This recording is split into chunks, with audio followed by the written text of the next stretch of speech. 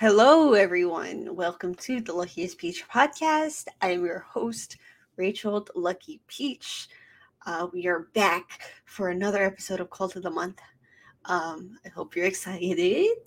This is the first one, I'm not gonna lie. This is the first one that I'm not entirely into. But it's okay. It'd be like that. If you're new here, Cult of the Month is it happens monthly, second week of every month, where I review a film that is considered a cult classic. In the past, we have done films such as Strictly Ballroom and Wet Hot American Summer, but this month, I don't know why I chose this. I pre-selected this. My cult film choices, I already have a short list set up for that. So I picked this a long time ago. So I don't know why, but I did. It had been recommended to me a lot. So that might be why. I don't know, but you know what? We're here. We're here for Cults of the Month. Get excited. With that being said, this month's choice, if you haven't read the title, is An American Werewolf in London. Released in 1981, directed by John Landis. If you are a viewer of the Nerdcore, I think we talked about John Landis the other day. Did we? We were talking about, was it Twilight Zone? Where,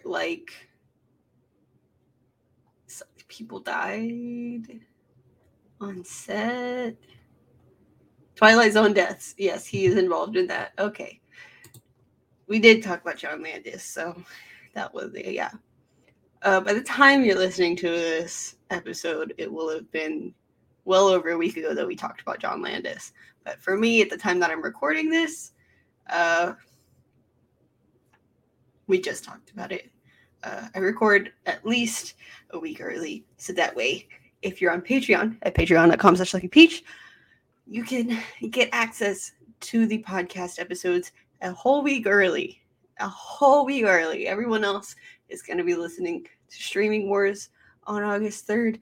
If you're on Patreon at patreon.com, on August 3rd, you're going to be listening to this.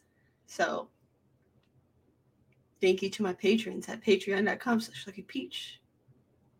Anyways, with that being said, also, if you're new here, this is usually the shortest episode because it's just me talking about movies and reviewing them, but it's okay. It'd be like that. I don't have any reservations about how long I think episodes should be. I talk until I'm done talking, so deal with it. Anyways, getting right into it. This is my favorite source to use for this podcast is Wikipedia. It has been my favorite thing since middle school. I regularly use Wikipedia. Other people look up movies on IMDb. I look up movies on Wikipedia. I don't know what that says about me as a person or as a cinephile, but if I want more specific details, then yes, I'll go to IMDb. But going to Wikipedia is like second nature to me because I've been going to Wikipedia for 10 years for everything. One time in 7th grade, I was doing a project on Werewolf. Because for whatever reason, I thought it was we had to do a project on a folktale from our culture, our heritage. And I chose Beowulf. I don't remember. I just remember later on finding on that I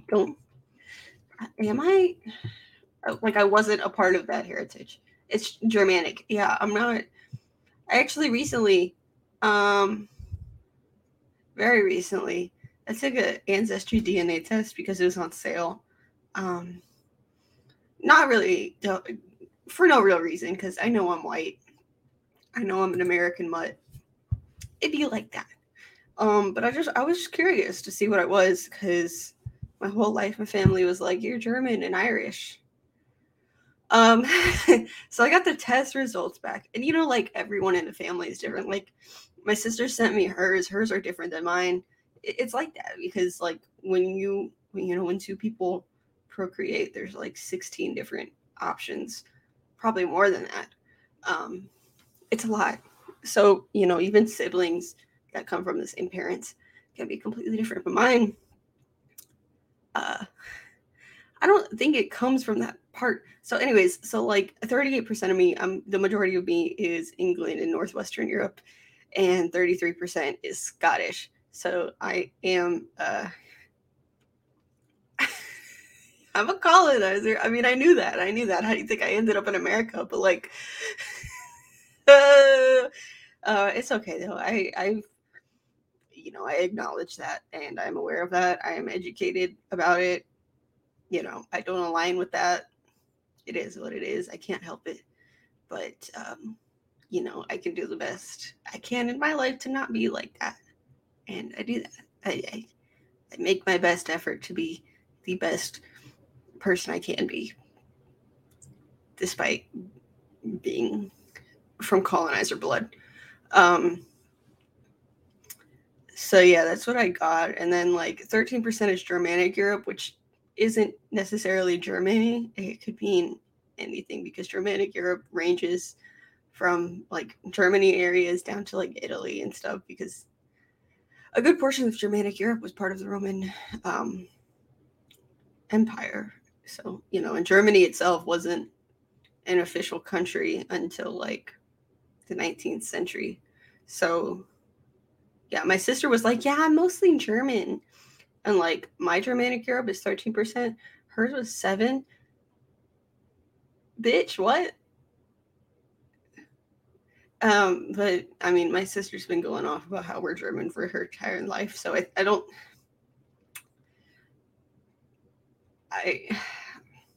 she's 34. So it's at the point where I'm just like, I don't even feel like correcting her. I'll just let her live her life in ignorance.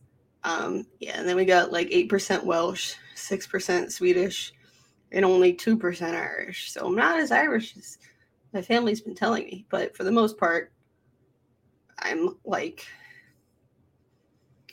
is it called like the Northern Isles, the British Isles, and like Scandinavian? That's fine though.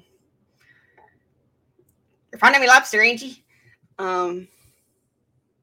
So, at least I can be like, hey, the Northmen, that's my heritage. That's my shit.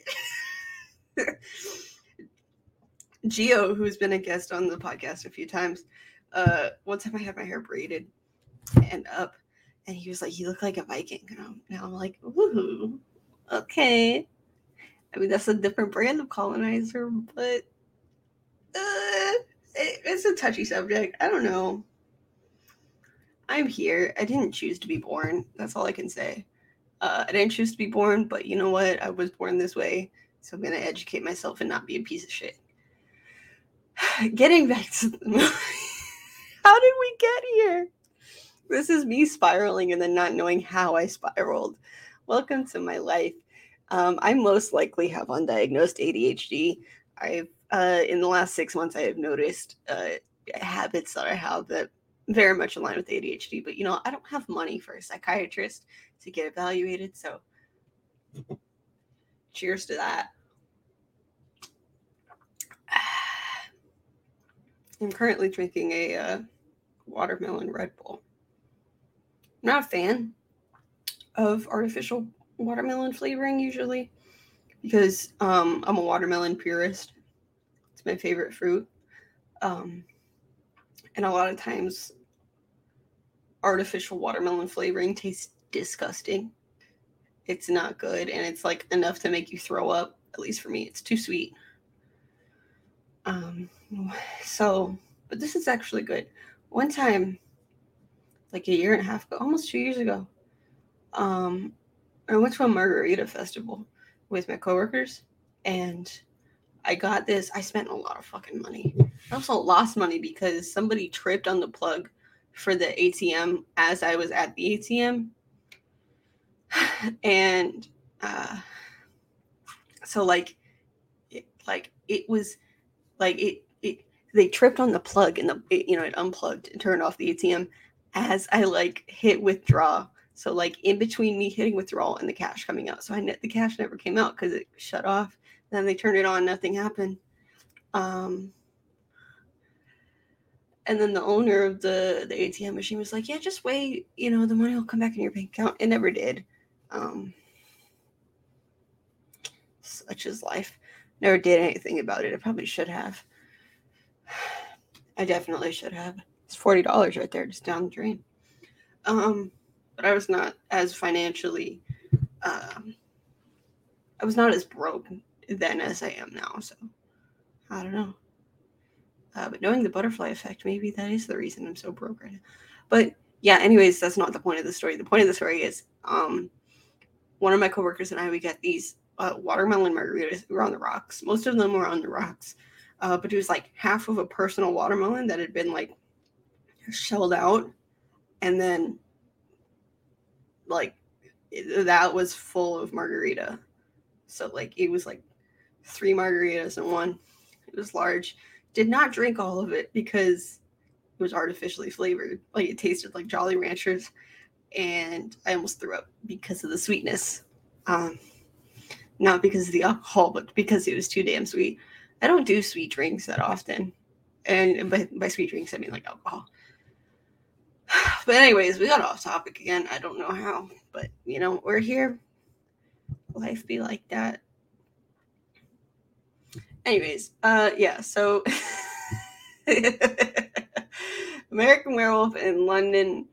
So yeah, it stars David Naughton, Jenny Gutter, Griffin Dunn, John Woodvine, Don McKillop, Brian Glover, David Schofield, Lila Kay, and just a bunch of random names for the extras. This is like one of those movies. Like, I noticed this about like older movies and like low budget movies is like they'll put the entire cast on Wikipedia just about.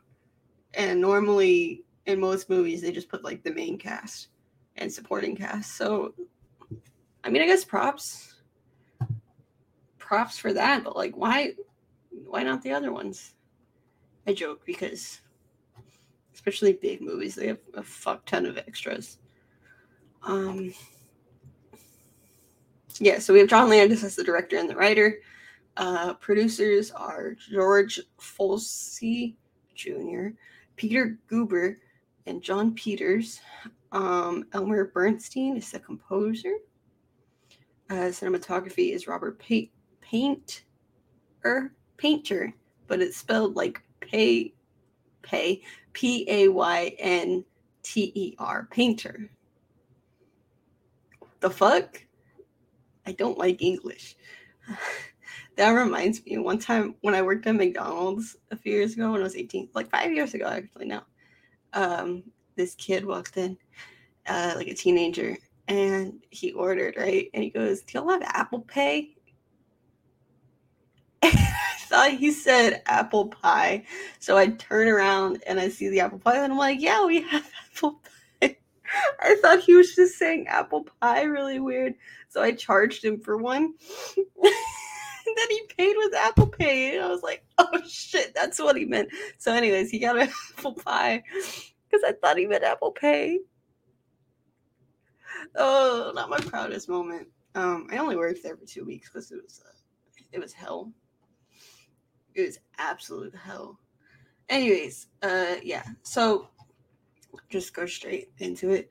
I keep saying let's go straight into it, and then I go into another fucking anecdote about nothing. Anyways, the plot of the movie, as we do in these episodes. Why am I acting like I don't know how to do this? Like, this is my first time recording these. Anyways, so yeah, the plot of the movie is 2 American backpackers from New York City, David Kessler and Jack Goodman, are trekking across the moors in Yorkshire. As night falls, they stop at a local pub called the Slaughtered Lamb. Jack notices a 5-pointed star on the wall, but when he asks about it, the pub goers become hostile. The pair decide to leave, and the pub goers warn them to keep to the road, stay clear of the moors, and beware of the full moon.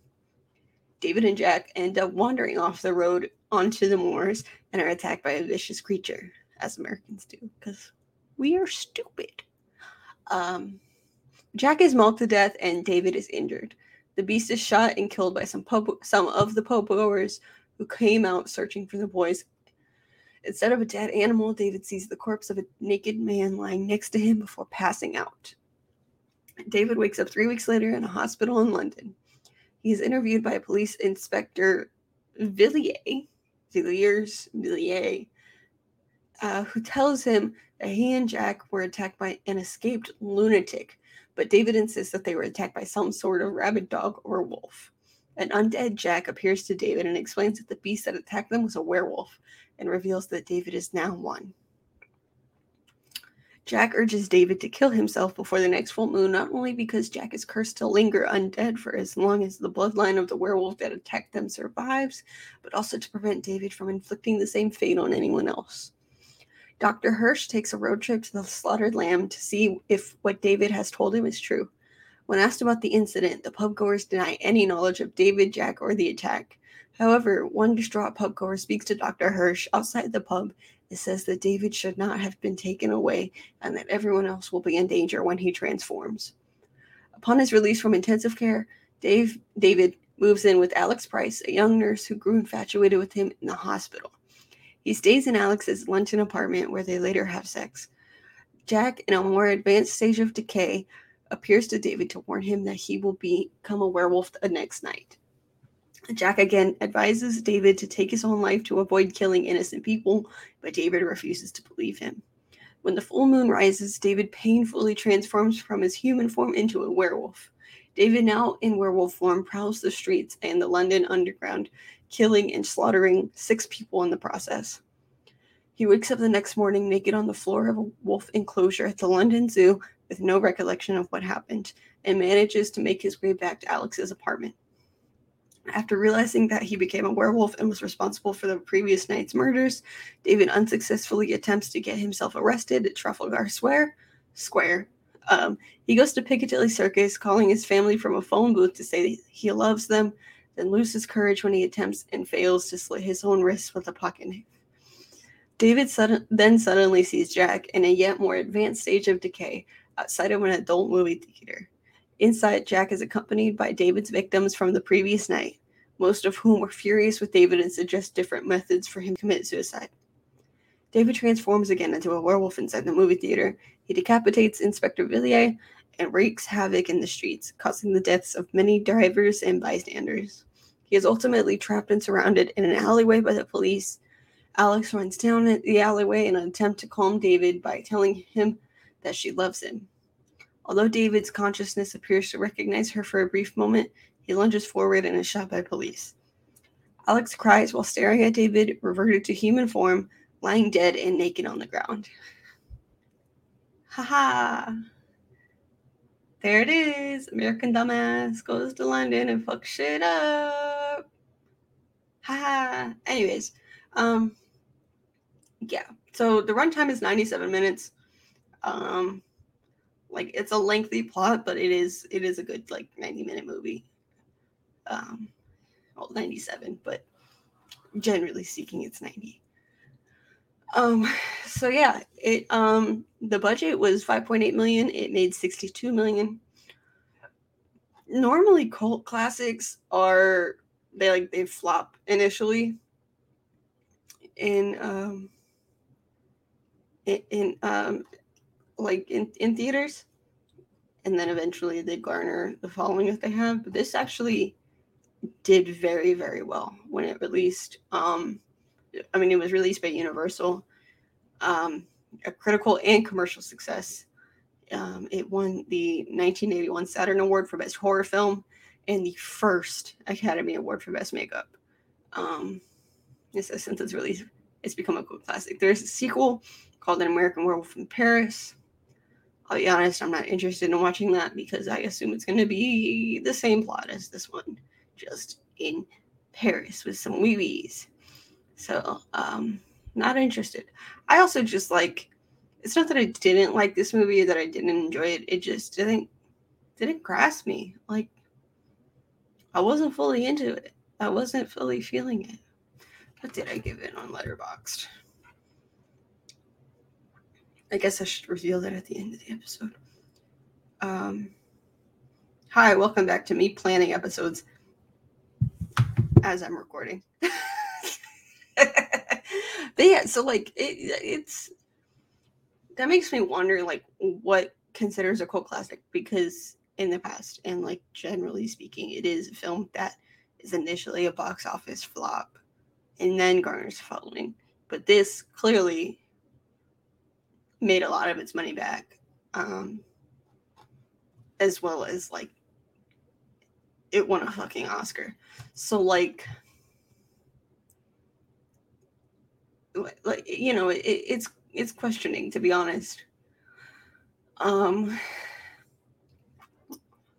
also like being classic means it has like a big following of dedicated fans.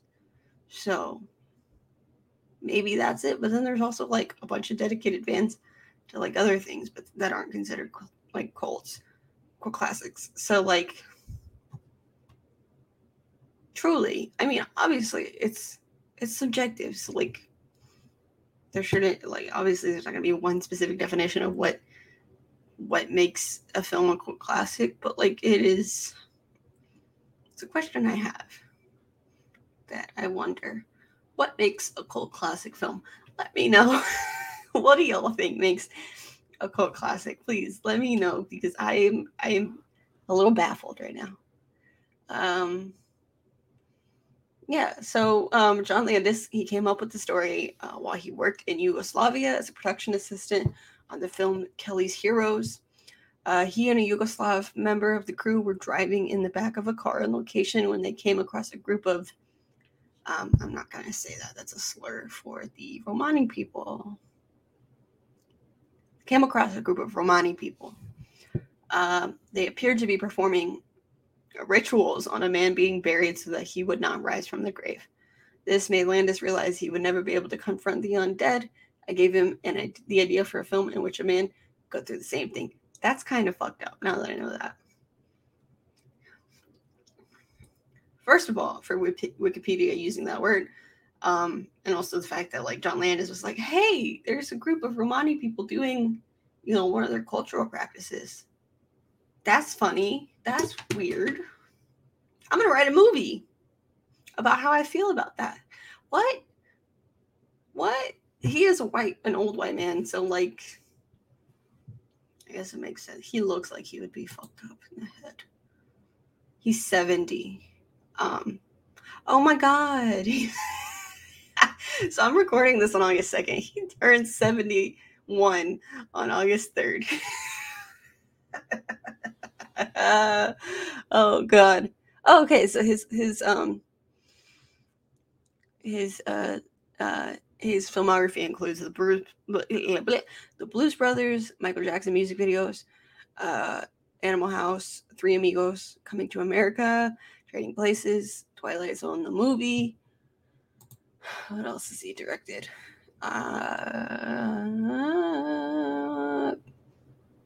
Oh, he did not direct Clue. Yeah, I was about to say. Came up with this story. Who directed Clue? Jonathan Lynn. I don't know who that is. I love Clue, though. That is a good classic. Maybe we'll do an episode on that sometime in the future. Beverly Hills Cop 3.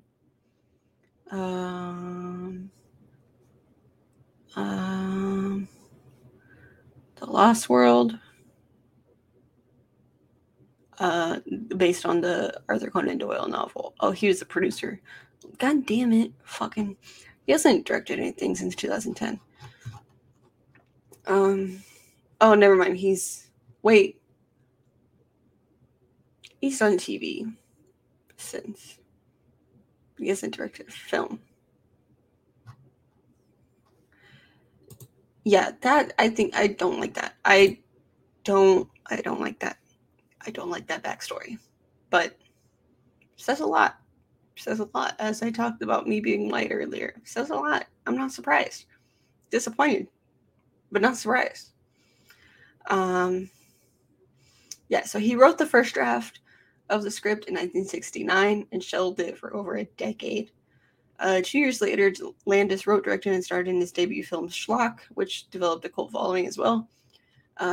He then developed box office status in Hollywood through the successful comedy films The Kentucky Fried Movie, Animal House, and The Blues Brothers, before securing $10 million financing from Polygram Pictures for his Werewolf movie. Financiers believed that Landis' script was too frightening to be a comedy and too funny to be a horror film. Well, guess what? Movies can be both. Duh.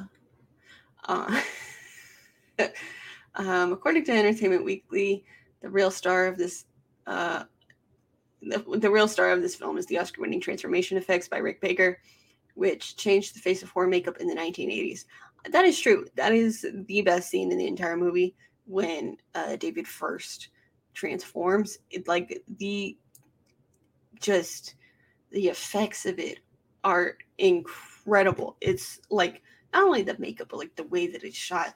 Like you wouldn't expect that from a film like from the 80s. Like because a few years later you get like Teen Wolf with like, well, Teen Wolf was just a straight up comedy, but like the makeup in that, you're just like it looks very close to like the original Planet of the Apes, but this shit looks wild. Like and the way that it's on screen, it's like it reminds me of how I felt watching Child's Play for the first time, seeing that they were using an actual like puppet that could move its hand the way that it did. I was like, that's some good shit right there. That practical effects shit, that's some good shit. That's some good practical effects. I'm a slut for some good practical effects. So that scene is incredible. I loved that. Yeah, so filming took place between February and March in 1981 because he wanted the film to take place during poor weather. The moors were filmed around the Black Mountains in Wales, and East Proctor is in reality the tiny village of Crickadarn. Crickadarn? What the fuck is that? England? Am I pronouncing that right? Anyways, I don't care. About 6 miles southeast of both Wales. Why do you gotta have confusing ass words? This is why I don't like English. No wonder it's the hardest fucking language. Anyways, the Angel of Death statue was a prop added for the film, but the red phone booth box is real. Though the Welsh road signs were covered by a fake tree. American Werewolf in London, but it's filmed in Wales. God damn. Anyways, the pub shown in the film, known as the Slaughtered Lamb, was actually a cottage located in Crickadarn. I am most definitely pronouncing that wrong, knowing the way that like Welsh works, but like I don't care. And the interior scenes were filmed in the Black Swan, Old Lane, Martyrs Green, in Surrey. It was the first film allowed to shoot in Piccadilly Circus in 15 years. Landis accomplished this by inviting 300 members of London's Metropolitan Police Service to a screening of his then newly released film, The Blues Brothers. The Blues Brothers. The police were so impressed by his work that they granted the production of a 2-night filming permit between the hours of 1 and 4 a.m.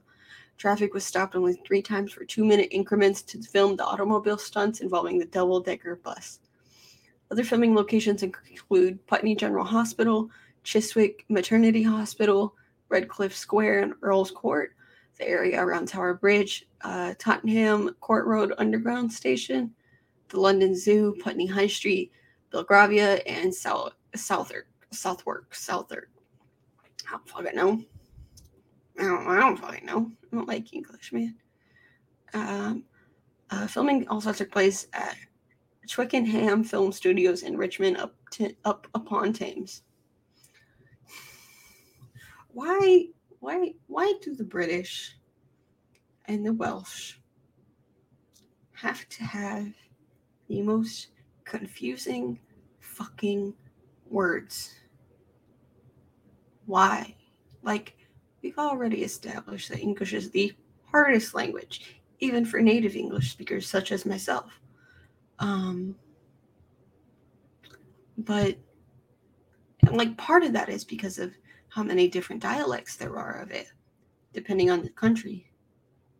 but specifically in Great Britain, in Wales. What the fuck? What?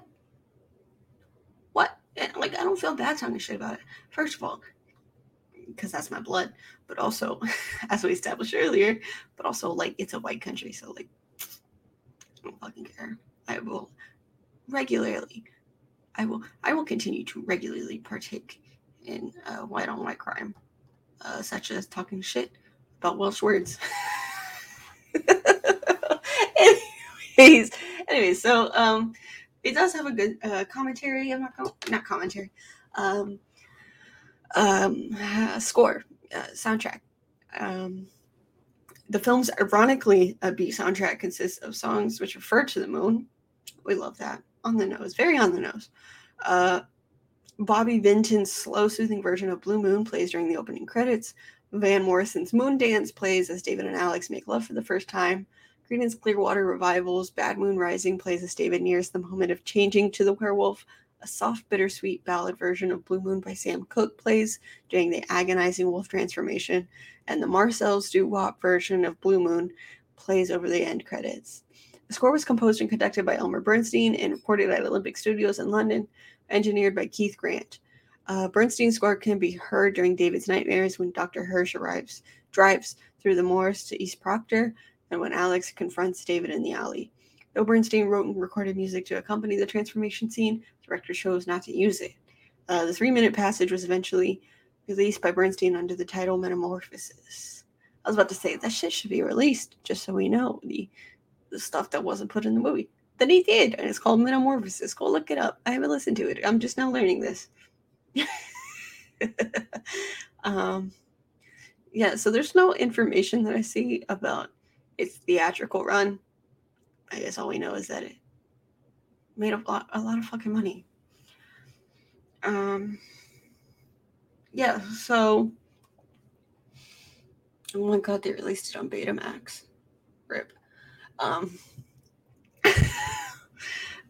So in the box office, it was released on August 21st, 1981.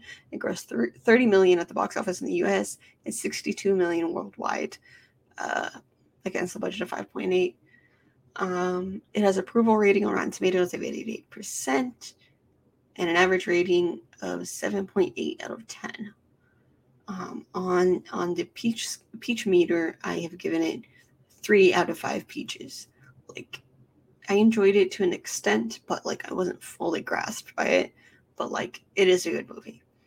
I will acknowledge that. And you know, the makeup and special effects of the werewolf change scenes are incredible. Roger Ebert, as you all know, we hate Roger Ebert here at the Luckiest Beach, but we're going to read what he said because apparently his opinion is all that matters because it's on every fucking Wikipedia article. He said he gave it 2 out of 4 stars and stated that An American Werewolf in London seems curiously unfinished, as if director John Landis spent all his energy on spectacular set pieces and then didn't want it to bother with things like transitions, character development, or an ending. What? What do you mean it didn't have... See, yeah, this is why we don't like Roger Ebert, because clearly it did have an ending. He died. That's the ending. He fucking died. He ended the curse. He died. Anyways, fuck Roger Ebert. Yeah, so at the 54th Academy Awards, it won the first Academy Award for Best Makeup. It won Best Horror Film and Best Makeup at the Saturn Awards, as well as nominated for Best Actress and Best Writing. Yeah.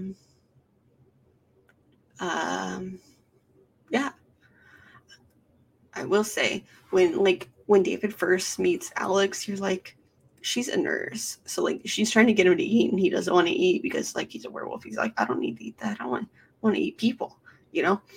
And she's like, you need to eat so you can take your meds. He's like, I'm not hungry. And she's like, I'm going to sit here until you eat.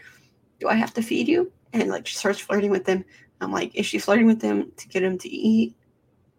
Or is she actually flirting with him? It's like one of those things of like, is she fucking with him? Because, you know, like, she's a nurse. So I'm like, maybe, you know, professionalism, right? But no, she actually was flirting with him because there's a whole sex scene. Yeah. Is appreciated as a milestone in the comedy horror genre for its innovative makeup, the innovative makeup effects. It's the first mainstream hit, or the Daily Telegraph calls it the first mainstream hit, which managed to make its gross out effects simultaneously shocking and hilarious. And called the signature werewolf transformation scene stunningly ingenious without a computer effect in sight, but also suffused with squirm-inducing agony. Yeah, I really like the practical effects and like the concept of horror comedy, because it honestly works. Like it can still creep you out, but like be funny. Like, but then also it leads to like bad horror movies that try to bring in like a comic relief, and it just does not go over well. Like, don't you're barely putting your foot in the comedy. Don't do that. Go all in or don't go in at all. Okay? Okay. You're either gonna make a comedy horror or you're not. You're not gonna dip your toe in the water. Okay, you can't have a bite. You can't have just a bite, not just a crumb. Anyways, um um yeah. So I'm reading. Oh,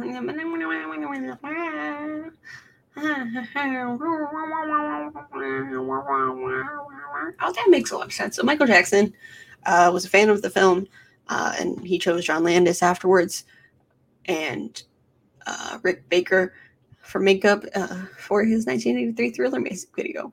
That makes a lot of fucking sense. That makes a lot of sense. If you've seen the Thriller music video, like it. That makes sense that it's like, in a way, not inspired by An American Werewolf in London, but like kind of is. Yeah, and it went on to become one of the most lauded music videos of all time. Yeah, everyone knows that fucking music video. John Landis expressed regret over changing and even cutting certain sequences from the final cut of the film in order to earn an R rating in the United States. The sex scene between Alex and David was edited to be less explicit, and an extended scene showing the homeless men along the Thames being attacked by the werewolf was eliminated after a test audience reacted negatively to it. Another showed the undead Jack eating a piece of toast which falls out of his torn throat. That would have been cool to see. Landis also concluded that the werewolf transformation scene should have been shorter. He was so fascinated by the quality of Rick Baker's effects that he spent more time on the scene than he otherwise would have. I'm going to disagree with John Landis. Like, I know he's the director.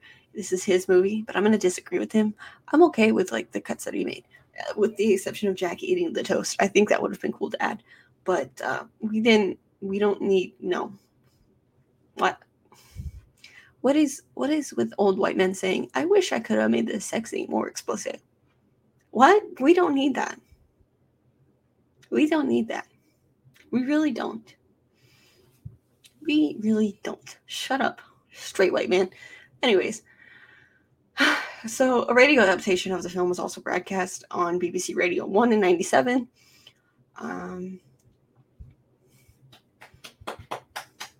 What else? As I mentioned before, it was followed by a sequel, An American Werewolf in Paris, also released in 97.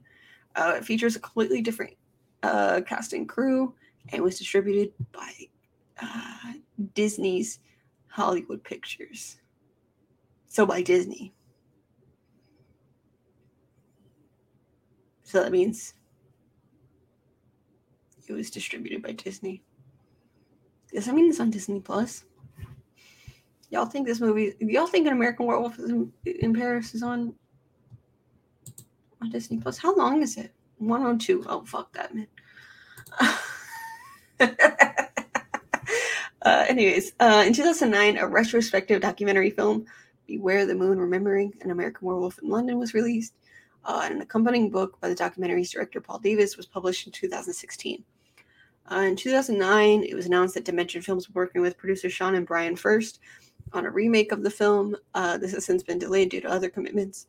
In August 2016, several reports suggested that Max Landis John Landis' son, was considering remaking the film, and in November 2016, Deadline Hollywood reported that Max Landis would write and direct a remake. In December 2017, Max Landis confirmed on Twitter that he had completed the first draft of the script, but beginning on late 2017, accusations by a number of women that Landis had abused them emotionally or sexually began to emerge publicly. In the wake of those allegations, it remains unknown if Landis will be replaced or if the project will be put on indefinite hold. In November, you know what? I think it should be on put. First of all, we don't need remakes of everything. We don't. Stop remaking everything. For the love of God, stop remaking everything. Second, I stand with those women. So, you know what? Fuck you, John Landis. Fuck you, Max Landis. I mean, like, the fact that when I look, like, I think it was clear from the beginning of this episode that I'm not a fan of John Landis. Like, I don't like him on a personal level. First of all, with his involvement in the Twilight Zone murders, and then the whole him being inspired by the fact that they call it a ritual, and it's a cultural. I mean, it is a ritual, but like it's a cultural thing. It's not like it like the way that this article phrases it insinuates like a fear aspect, and like some exoticism. But it's a cultural aspect of the Romani people, and it uses slur. So John Landis being inspired by that. Now him and his son apparently being pieces of shit. Not surprised. Anyways, November 2019, Variety reported that Robert Kirkman, creator of the Walking Dead comic book series, was in consideration to serve as a producer for a new reboot of An American Werewolf in London. No.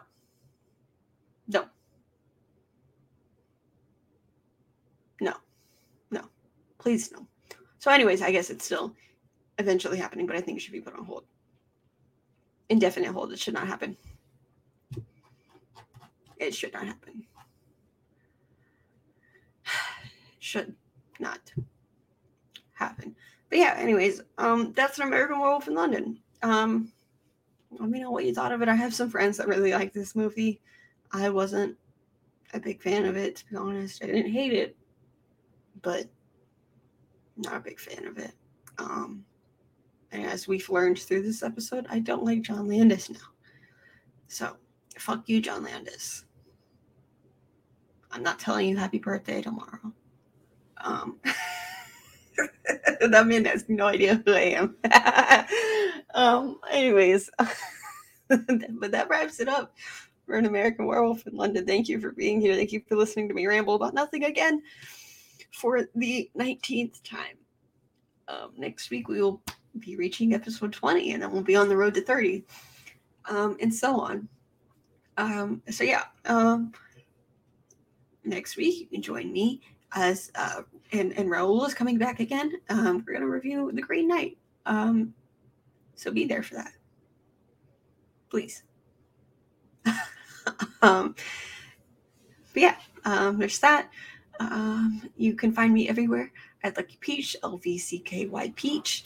If you go to any of my socials, you can find a link tree that will take you to my Twitter, my Instagram, my TikTok, Patreon, patreon.com/LuckyPeach, Letterboxd, YouTube, Twitch, all those good things. I mean, you again, my username is the same everywhere, Lucky Peach.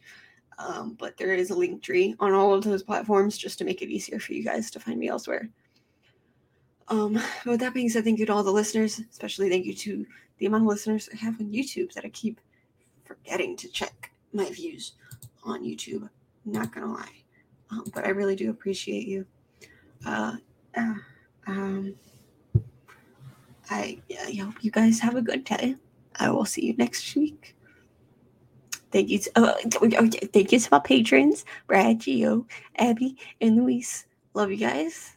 If you want to join the Patreon at patreon.com/LuckyPeach, you get early access to episodes as well as video access to the episodes a whole week early, as well as some other goodies. So be sure to check that out.